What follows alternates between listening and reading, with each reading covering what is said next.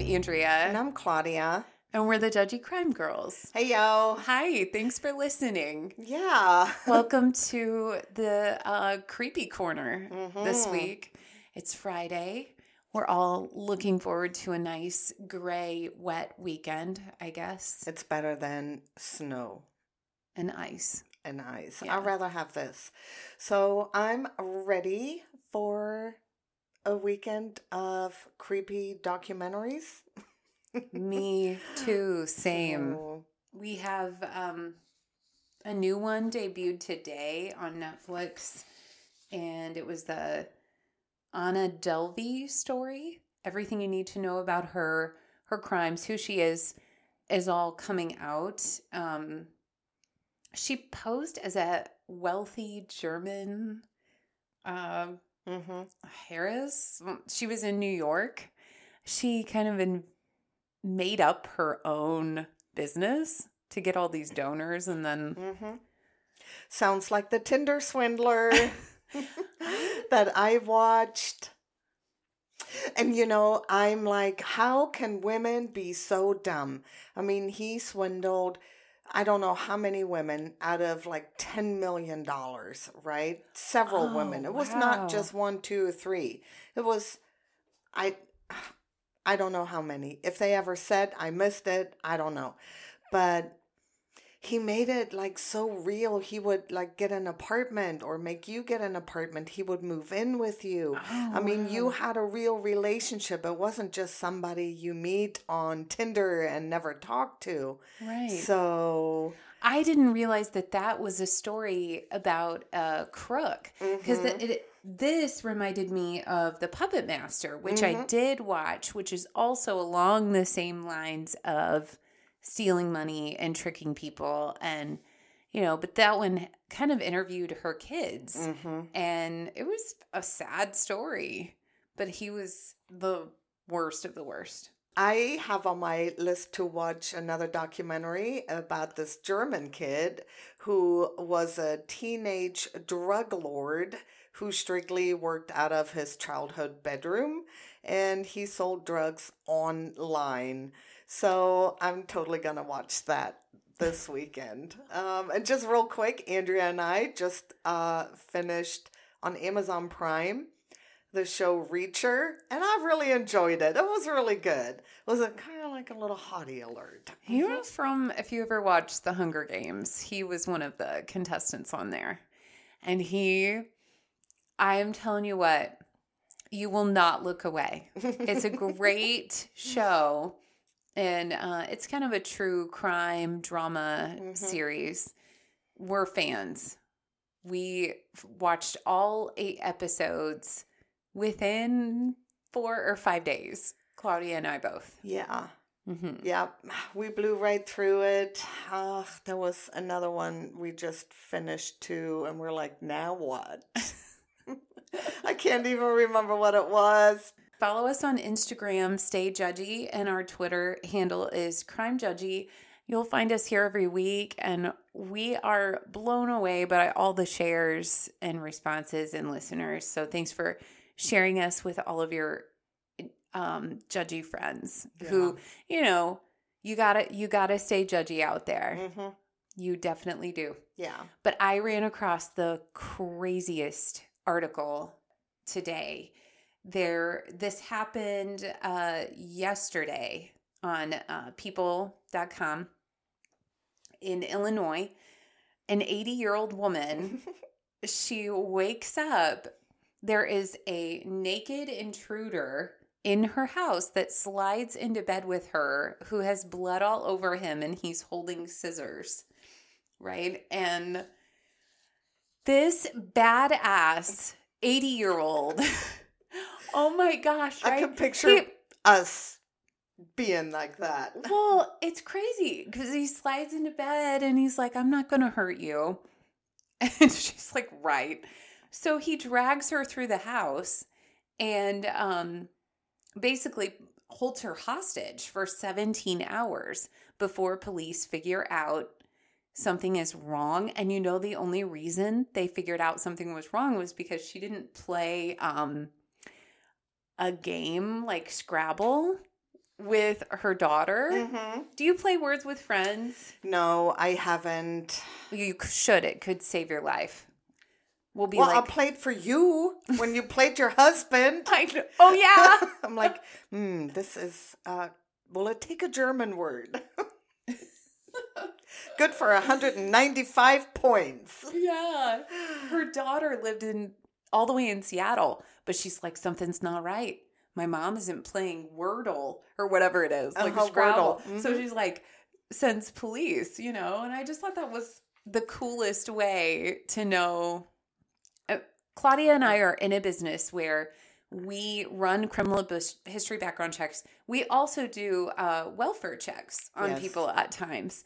And it is kind of nerve-wracking. It is. You never know what you're going to walk into. And I'm always happy when somebody walks around the corner and is like, what are you doing here? Oh my God, you're alive.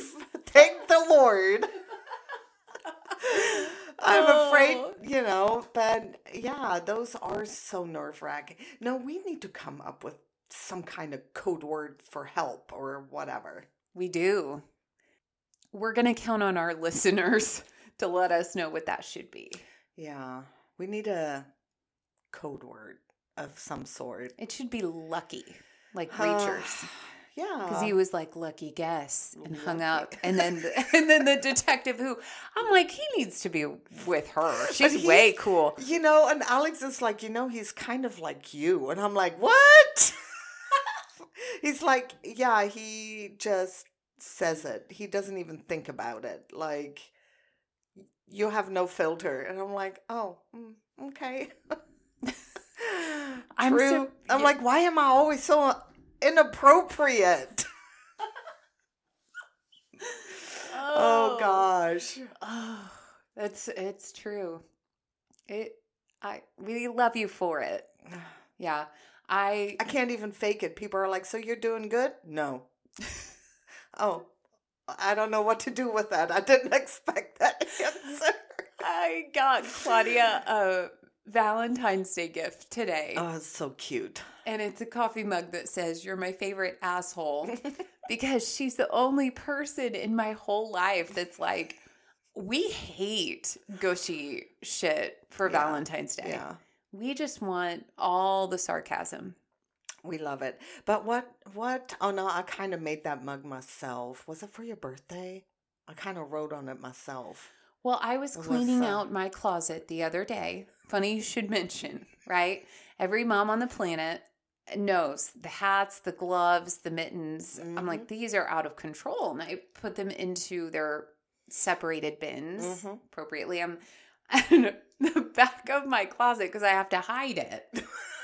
Because it's not appropriate for anyone under 16. Mm-hmm. Claudia had made me this beautiful mug. And it's like, you're my favorite bitch. If anybody else wanted to be my bitch, I would tell them to come and get you or whatever it Something. Is. I don't know. It was super cute. It was so cute. And I'm like, this is the best. I'm like, okay, she can't use it at home. She can't use it at work, but I'm totally going to give it to her. Some completely useless, but funny as hell. It's the best. It's going to be one of those things that when I die, they find later. What are you going to lay on me what did you step in this week? Well, this week I am going to tell you about Stephanie Lazarus. Have you heard of her? Mm-mm. Well, okay. She was a police officer and killed a woman, or she killed her ex-boyfriend's wife, really. And I think I just gave it away. Goodbye, everyone. Thanks for listening. Well, shit. You can edit that. But, and police officers are supposed to protect and serve, and in order to do that, they receive special training. Police officers, I think they have continuous training throughout their career. Um, especially training in what to look for at a crime scene, or, special clues and whatnot, right? Mm-hmm. So, but I'm going to tell you what happens when a police officer uses that training to commit maybe the perfect murder. Oh, no. Well, it wasn't so perfect because I'm going to be talking about it, and we know she did it. And I'm going to tell you how she was able to get away with it for 22 years. No way. 22 years. So we are going to start in 1978. Stephanie Lazarus was a UCLA freshman at 18 years old. And there at college, she met a guy named John Rutten, a fitness fanatic, and they met at a party. They both were heavily focused on working out and physical fitness. I had to Google that. I'm like, what is that? I'm just fitting this whole cookie in my mouth. That's my fitness. And soon they became really good friends with benefits, really. Stephanie was really outgoing, a fun person. She was a jokester, a prankster, a bold character who wasn't afraid to get messy. Mm-hmm. And John, a rather timid guy, didn't realize Stephanie was into him romantically at first. He just assumed she was being friendly. John and Stephanie's relationship was always a bit ambiguous. They defined it as casual hookups at first, although Stephanie always wanted something more. I don't know if you've ever been in that situation. You liked a guy, you were friends, you liked him more than he liked you, and it kind of sucks. Yeah, it sucks. sucks. It sucks, and that is just something you have to walk away from, I feel like, for me anyway. John, on the other hand, didn't want more. He was fine with how things were, casual hookups and working out, I guess. He was seeing other people and only saw Stephanie as a really good friend he occasionally slept with. Stephanie was aware that John didn't care about her as much as she cared for him. And, it was kind of fine as long as she got to see him. But she complained about it to her friends and constantly wrote about it in her journals. Aww. The open relationship continued even after graduation.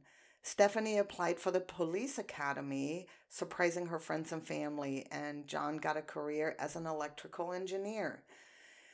She never told John how she really felt about him. That is and if he couldn't tell, then I'm sorry. Yeah. Well, I think that would just kind of show maybe in her actions, and you would know. You would know. Yeah. Because she would probably start getting jealous. But even, okay, just real quick, I'm sidetracking here, but even if you are friends with benefits and you really, really like that person, I think you can tell in the way they kiss you. Because you can tell, you can say so much with a single kiss. And if he couldn't tell, then I don't know. And maybe he didn't. Maybe he didn't care. I don't know. Yeah. Well, I do feel bad for her. I think you're right. I think you need to walk away and just be done. Yeah. Yeah. You can't. And this went on for years. I mean, all through college and even after college. So she never told him how she felt about him until she found out he got engaged. In the late 80s or mid to late 80s, John met 27-year-old Sherry Rasmussen, a graduate of Loma Linda University, who was on a fast career track in critical care nursing. Now, she got into college when she was 16 years old. And by the time she was in her late 20s, she was the director of nursing at Glendale Adventist Medical Center. Now, that's pretty impressive. That is. So you get into college at age 16, and in your 20s, you're the director. That's crazy. So good for her. She was giving presentations and teaching classes for fellow nurses. And her and John instantly fell in love and were engaged within a year. Stephanie discovered that John and Sherry got engaged. She was so devastated. And because, all this time she was holding on to the thought that maybe one day she and John would get together. And I think that's what, every little attention he gave her or slept with her, she was hoping we're one step closer, maybe. Yeah. We're gonna get married. I don't like that. And here's what Stephanie wrote in her journal on the day she found out. I didn't feel like working. I found out that John is getting married. I was depressed. This is very bad. My concentration was -10. That's kind of sad. That is sad. So that night, she called John. She bawled her eyes out and begged him not to get married. Well, kind of late, Stephanie. No joke. Yeah, she shouldn't have done that. She told him she needed to see him and if he could come over, and John agreed. And when he got to the house, she confessed her love to him. Oh, well, when I said she shouldn't have done that, I didn't mean to. I know. She probably wanted to get it off of her chest. Yeah. I get that. I do. It's just Yeah. hard to be in that. But why wait that long? I don't know. But she also, I guess when you're so in love with somebody, maybe you just don't realize, look, he hasn't made a real move on you. He hasn't asked you out on the date in 4 or 5 or 6 years. Well, it's just he's found his happiness. He's made his decision, and now you're going to say something? Right. Yeah. Yeah. So she begged him, not to get married. And John's response was honest. He told Stephanie that he didn't feel the same way. And wiping away her tears, Stephanie asked him to sleep with her one last time, to give her, quotation marks, closure. Okay, that reminds me of the Adele song. It's All I Ask. I don't know. I would have to listen to it again. I don't even know. Can you sing it for me? No. No. Okay. I guess no karaoke for you guys tonight. Sorry. So anyway, he agreed, and I don't know if he agreed out of pity or real, genuine compassion. He agreed. And John probably wanted to give her that closure she needed and maybe move on with his life, and she can move on with her life. I don't know how that would give anyone closure, but... He's like, okay. Okay, twisted my arm. I mean, I'm only weeks away from getting married, but... So, his little act of nobility, or whatever you want to call that, was still considered, cheating, as he was just weeks away from marrying Sherry. Oh, my gosh. Well, he was wrong about the closure thing. Because just a couple of days later, Stephanie paid a visit to Sherry's workplace. Stephanie wearing short shorts and a crop top. I remember those. Later went to Sherry's office at the hospital and told Sherry that she and John had sex 2 nights ago. Sherry was scared of Stephanie, but forgave John and married him anyway in November of 1985. I thought the next thing you were going to tell me was that she video recorded it or something. No. Were there camcorders? Oh, yeah, in the 80s. Of course there were. Hello. Hello. I was there. So sometime between December of 85 and January of 86, Stephanie showed up to Sherry and John's apartment unannounced with a pair of skis in her hands. She begged John to wax the skis for her. John, who didn't have the balls to tell her off, agreed to it. He thought that giving in to her request would get her to leave. But no. Stephanie stuck around for hours, and Sherry was the one who finally told her to leave. The next day, Stephanie arrived at the apartment yet again, but this time it was a short visit just to pick up the skis. Later, Sherry's dad said that the wax my skis visit was probably just to check out their apartment and prepare herself mentally for the killing or the layout. Get the layout of the apartment, maybe. And Stephanie kept showing up on their doorstep. So she showed up mid-January of 1986. John wasn't home this time. And Sherry kicked her out, telling her to never step foot near them again. So, because she thought if John wasn't willing to stand up to her, she was. She was going to take her on. He should have been more forward. Yes. Listen, I'm married. You cannot come over here anymore. Right. Right? She was not just a good friend. And your wife feels uncomfortable with that woman around. And can you imagine? She was there for hours. How uncomfortable and awkward would that be for everyone except Stephanie? Who was like, yeah, I'm here. You got any food? She probably opened the cabinet, started eating Pringles in front of them. You got food? That's me. Is there food? Hey, are you coming over? Is there going to be food? So Sherry told her dad all about Stephanie and even considered filing a police report. However, she was afraid it would just make the situation worse and that none of the cops would believe her if she filed a complaint against one of their own. Mm. I can see... Yeah. I understand her thinking there. Cops usually always take their own side, You would have to have a lot on someone. Yeah. And it's kind of sad that Sherry felt that way, that she couldn't approach the police. Mm-hmm. The LAPD's primary job is to ensure safety, really, or any police department, really. And the fact that she felt like she would just be written off made me kind of sad for her.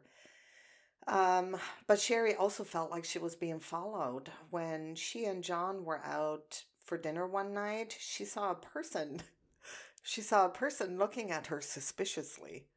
But she didn't that know happens who? to me all the time because they're like, what a weirdo. Embarrassing her husband. Well, when they noticed that she saw them, they moved. They left. Sherry later told her dad that the person looked like they were wearing maybe boys' clothes and that they had crazy glaring eyes. Another odd thing that was happening during that time was that she and John would get these odd phone calls really late at night. And when they pick up, there would be no response on the other line. Oh, Stephanie. Stephanie thought she was in a love triangle, but there was no triangle. But on February 24th, 1986, Stephanie picked a lock on the Ruttons' home and entered when Sherry was home while John was somewhere else, maybe at work. When Sherry detected Stephanie's presence, the obsessive police woman fired a shot from her .38 caliber revolver, hitting a window. Sherry ran, but Stephanie ran after her. The two struggled in a fight, and Sherry was taller than Stephanie and pretty strong, but Stephanie was a police officer trained in combat. Yeah. Sherry unfortunately didn't really stand a chance. Aww. But she bit Sherry on the forearm, causing her to let go of a chokehold she had on Stephanie, who then smashed a vase on her head. Do you call it a vase or a vase? Well, Claudia, I call it a vase because I'm not nearly as We're not classy as you. sophisticated. No, I said vase. smashed a vase. Okay. That sounds so weird. Wow. But anyway, smash it on her head. Sherry stopped struggling after being struck in the head with the butt of the revolver. Yeah. And Stephanie then wrapped a blanket around the barrel of the revolver to act as a silencer, and then fatally shot Sherry 3 times in her heart and face. Once Sherry was dead, Stephanie got to work, making the murder look like a home invasion and robbery gone wrong. She proceeded by knocking over furniture, pulling out the drawers, stacked the VCR and CD player as if the alleged robbers escaped what they intended to steal in the house after, the murder. So, like, they had to leave suddenly. Right. I feel so bad for her. It's horrible. I can't even imagine. So the LAPD believed it was a robbery gone wrong and hunted for an armed robber, not knowing that the real murderer was one of their own, looking for the robber too. There were no leads. The crime scene did not leave really any physical evidence, no hair, no fiber or blood evidence besides Sherry's own blood to connect to a suspect. So they had to fill in the gaps themselves, and burglary was the easy way out. The Rasmussen family, however, wasn't buying it, none of it, and her dad was pretty awesome. It wasn't a robbery. Stephanie Lazarus was the number one suspect for them. From day one of the murder, John's crazy ex, even though she wasn't really an ex-girlfriend, was the primary suspect because of all the disturbing stories Sherry had told them in the weeks prior. But they didn't really follow up on any of the leads. Nobody would listen to the Rasmussens. Aww. And that made me so sad. She didn't have any cuts on her or... Stephanie? Yeah. Mm-mm. Wow. And if she did, I mean, they never really looked at her for anything. Right. Because she was looking for the robber. Eventually, the trail went cold. And it remained cold for more than 2 decades. Oh. Any hope of Stephanie's relationship with John being reconnected was dissolved, along with their friendship. In the meantime, Stephanie went on to be a star detective. Gag me. To be a star detective investigating art fraud. She was really good at that. Excuse me. She married a fellow detective, survived thyroid cancer. She founded a daycare program for members of the LAPD, and she adopted a little girl. Wow. Live on, I guess. I feel like she's a pretty ambitious character. Mm-hmm. And she's out to get what she wants, Yes. clearly. Mm-hmm. Wow. So in 2008, LA cold case investigators came across Sherry's murder, and they decided to quietly reopen the case. As they looked into it, they managed to pick up on a crucial piece of evidence, a saliva sample taken from a bite mark on Sherry's arm. Oh. So, because remember, she had Stephanie in a chokehold. Mm-hmm. The saliva sample was sent to a DNA lab for testing, and the results were startling, to say the least. The DNA came back as belonging to a woman, a finding that completely knocked the socks off the theory that she was killed by a robber, or maybe 2. Because that's what they thought, right? So Sherry's dad, Nels Rasmussen, received a call from one of the detectives, and he was so happy hearing the news. Aww. For the first time in over 20 years, someone from the LAPD was finally willing to listen to him. He begged them to test and compare the samples with Stephanie's DNA. And, they were like, well, if we get the DNA back and it doesn't match, we're back to square one. And the dad was like, don't worry, if you get her DNA, I assure you, you'll get your arrest. Like, I can tell you right now, she did it. Yeah. So the cops began to follow Detective Lazarus and eventually picked up a cup and a straw she just kind of discarded. The samples were sent to the lab and the results were shocking, I guess, stunning. The DNA from Sherry's bite mark pointed directly at Stephanie. Wow. As soon as the match was made, more than a dozen LAPD officers planned her arrest. Apparently, it's not that easy.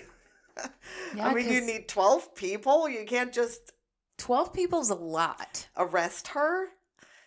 Maybe they were kind of scared of her. I don't know. Well, she probably knows how to run away.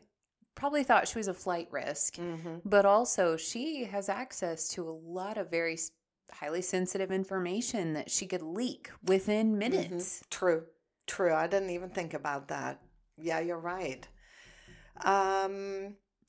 So they planned her arrest, but how were they going to arrest an officer without tipping that officer off? Because Stephanie worked directly across the hall, like right across the hall from the people investigating Sherry's murder.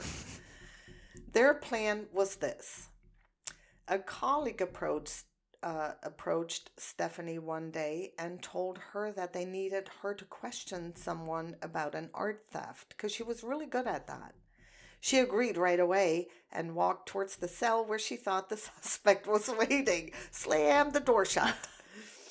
Is that what they did? No. Oh. Well, they knew that before interviewing the so-called suspect, she would have to remove her weapon, her gun. And maybe that is also part why they were kind of careful, because she could probably take at least one or two down. Oh, yeah. So with her gun out of the way, police were now ready to sit her down for, questioning. She was asked to sit down, unarmed and unaware that she was actually the suspect in question. Stephanie made herself comfortable in front of a hidden camera, still believing that the topic they wanted to discuss was art theft. And the detective came right out and just said, "How do you know John Rutten?" And and it just totally kind of took her back. And she's like, "Yeah, we dated, what's this all about?" And they were like, "Well, it's relating to his wife. Did you know her?" And she said, "Not really." Wow. Okay. But the detective kept questioning Stephanie, leaving her no option really to confess. At one point, she got really, really mad, and she said, "You said I was going to interview somebody about art. I don't understand why you're talking about some guy I dated 1,000,000 years ago." And so the detectives brought up Sherry's death, and Sherry's friends say you and her had a problem. And she kind of looked panicky, maybe alarmed at that point. And she just kind of kept shaking her head and scoffed like, ugh. So finally, an hour into the questioning, the detective just asked her, "Did you ever fight with her?" And she said, "No, I don't think so." And I'm like, that's a really weird response, considering that it's pretty rare to forget if you, ever had a fight with anyone. Instead of like, I don't think so. I'm not sure. It was a long night at the bar. Not sure. I don't know. Don't remember. And then she was like, if you guys are claiming that I'm a suspect, then I got a problem with that. I'm shocked. I'm really shocked that somebody would say this about me. We had a fight, so I went and killed her? No, it was a question. More like, we had a fight, so I went and killed her? Okay. Come on. And she stormed out of the room, and only to be arrested and handcuffed right outside the room. Because they didn't tell her they had her DNA. Well, they in the eventually room. did. Yeah. Yeah. So on June 5th, 2009, Stephanie Lazarus was charged with first-degree murder. Stephanie's attorney believed that the state's case against his client was ridiculous and that she was 100% innocent. Of course. He also said the DNA evidence is fraud, and he insisted Stephanie wasn't as in love with John as they made her out to be.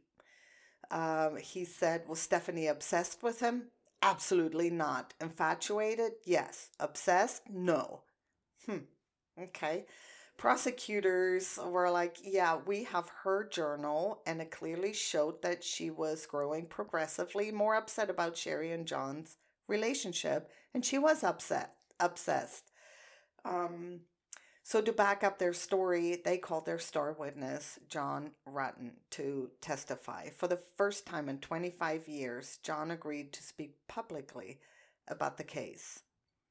He said that Stephanie was so upset that she cried and begged him not to get married. He said that he had never seen her so upset before. Stephanie's attorney tried to paint a picture of his client as a well-respected officer who wasn't, all that into John at all. And she was a well-respected officer in her department. She was really good at what she did. So he then attacked the DNA evidence, claiming that it was completely unreliable because of the way it was handled since it was first taken over 20 years ago. Mm-hmm. DNA doesn't lie. No. Just like to tell everyone. Unless the cotton swabs are contaminated. They come from a factory. Yeah. Yeah. Oh my God. But the DNA didn't lie. They found her DNA everywhere. Yes, they did. So anyway, he said the evidence was whack, but the prosecutors weren't worried. They had additional circumstantial case against Stephanie. As it turns out, 2 weeks after the murder, back in the 80s, Stephanie reported a gun stolen from the Santa Monica police department. Coincidence? I think not. So. I don't think so. Yeah, she reported her gun stolen. Mm-hmm. After more than a month of going back and forth with over 60 witnesses, the jury took a little more than a day to reach their verdict. We, the jury, find the defendant guilty of the murder of Sherry Rasmussen, they announced. Stephanie Lazarus was sentenced to 27 years to life as of today. She is still in the Institution of California for Women in Corona and will be eligible for parole in 2034. Her multiple appeals have been denied as all the evidence in this case is clear and points totally towards her. The end. Beautiful love story. I Wow. know. She's like, I'm in a love triangle. No. No. There is no triangle. Those two are married, and you are forcing your way in to something that's never going to happen. But I did feel bad when she was younger. Yeah. You know, she really liked him, and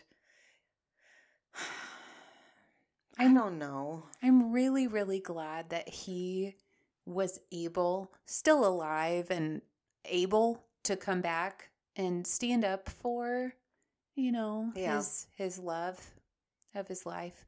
However, I'm going to use that term a little loosely because he did cheat on her right before their wedding. Right. And basically, how can you not tell your friend to not leave? How can you not be like, right. we had a thing.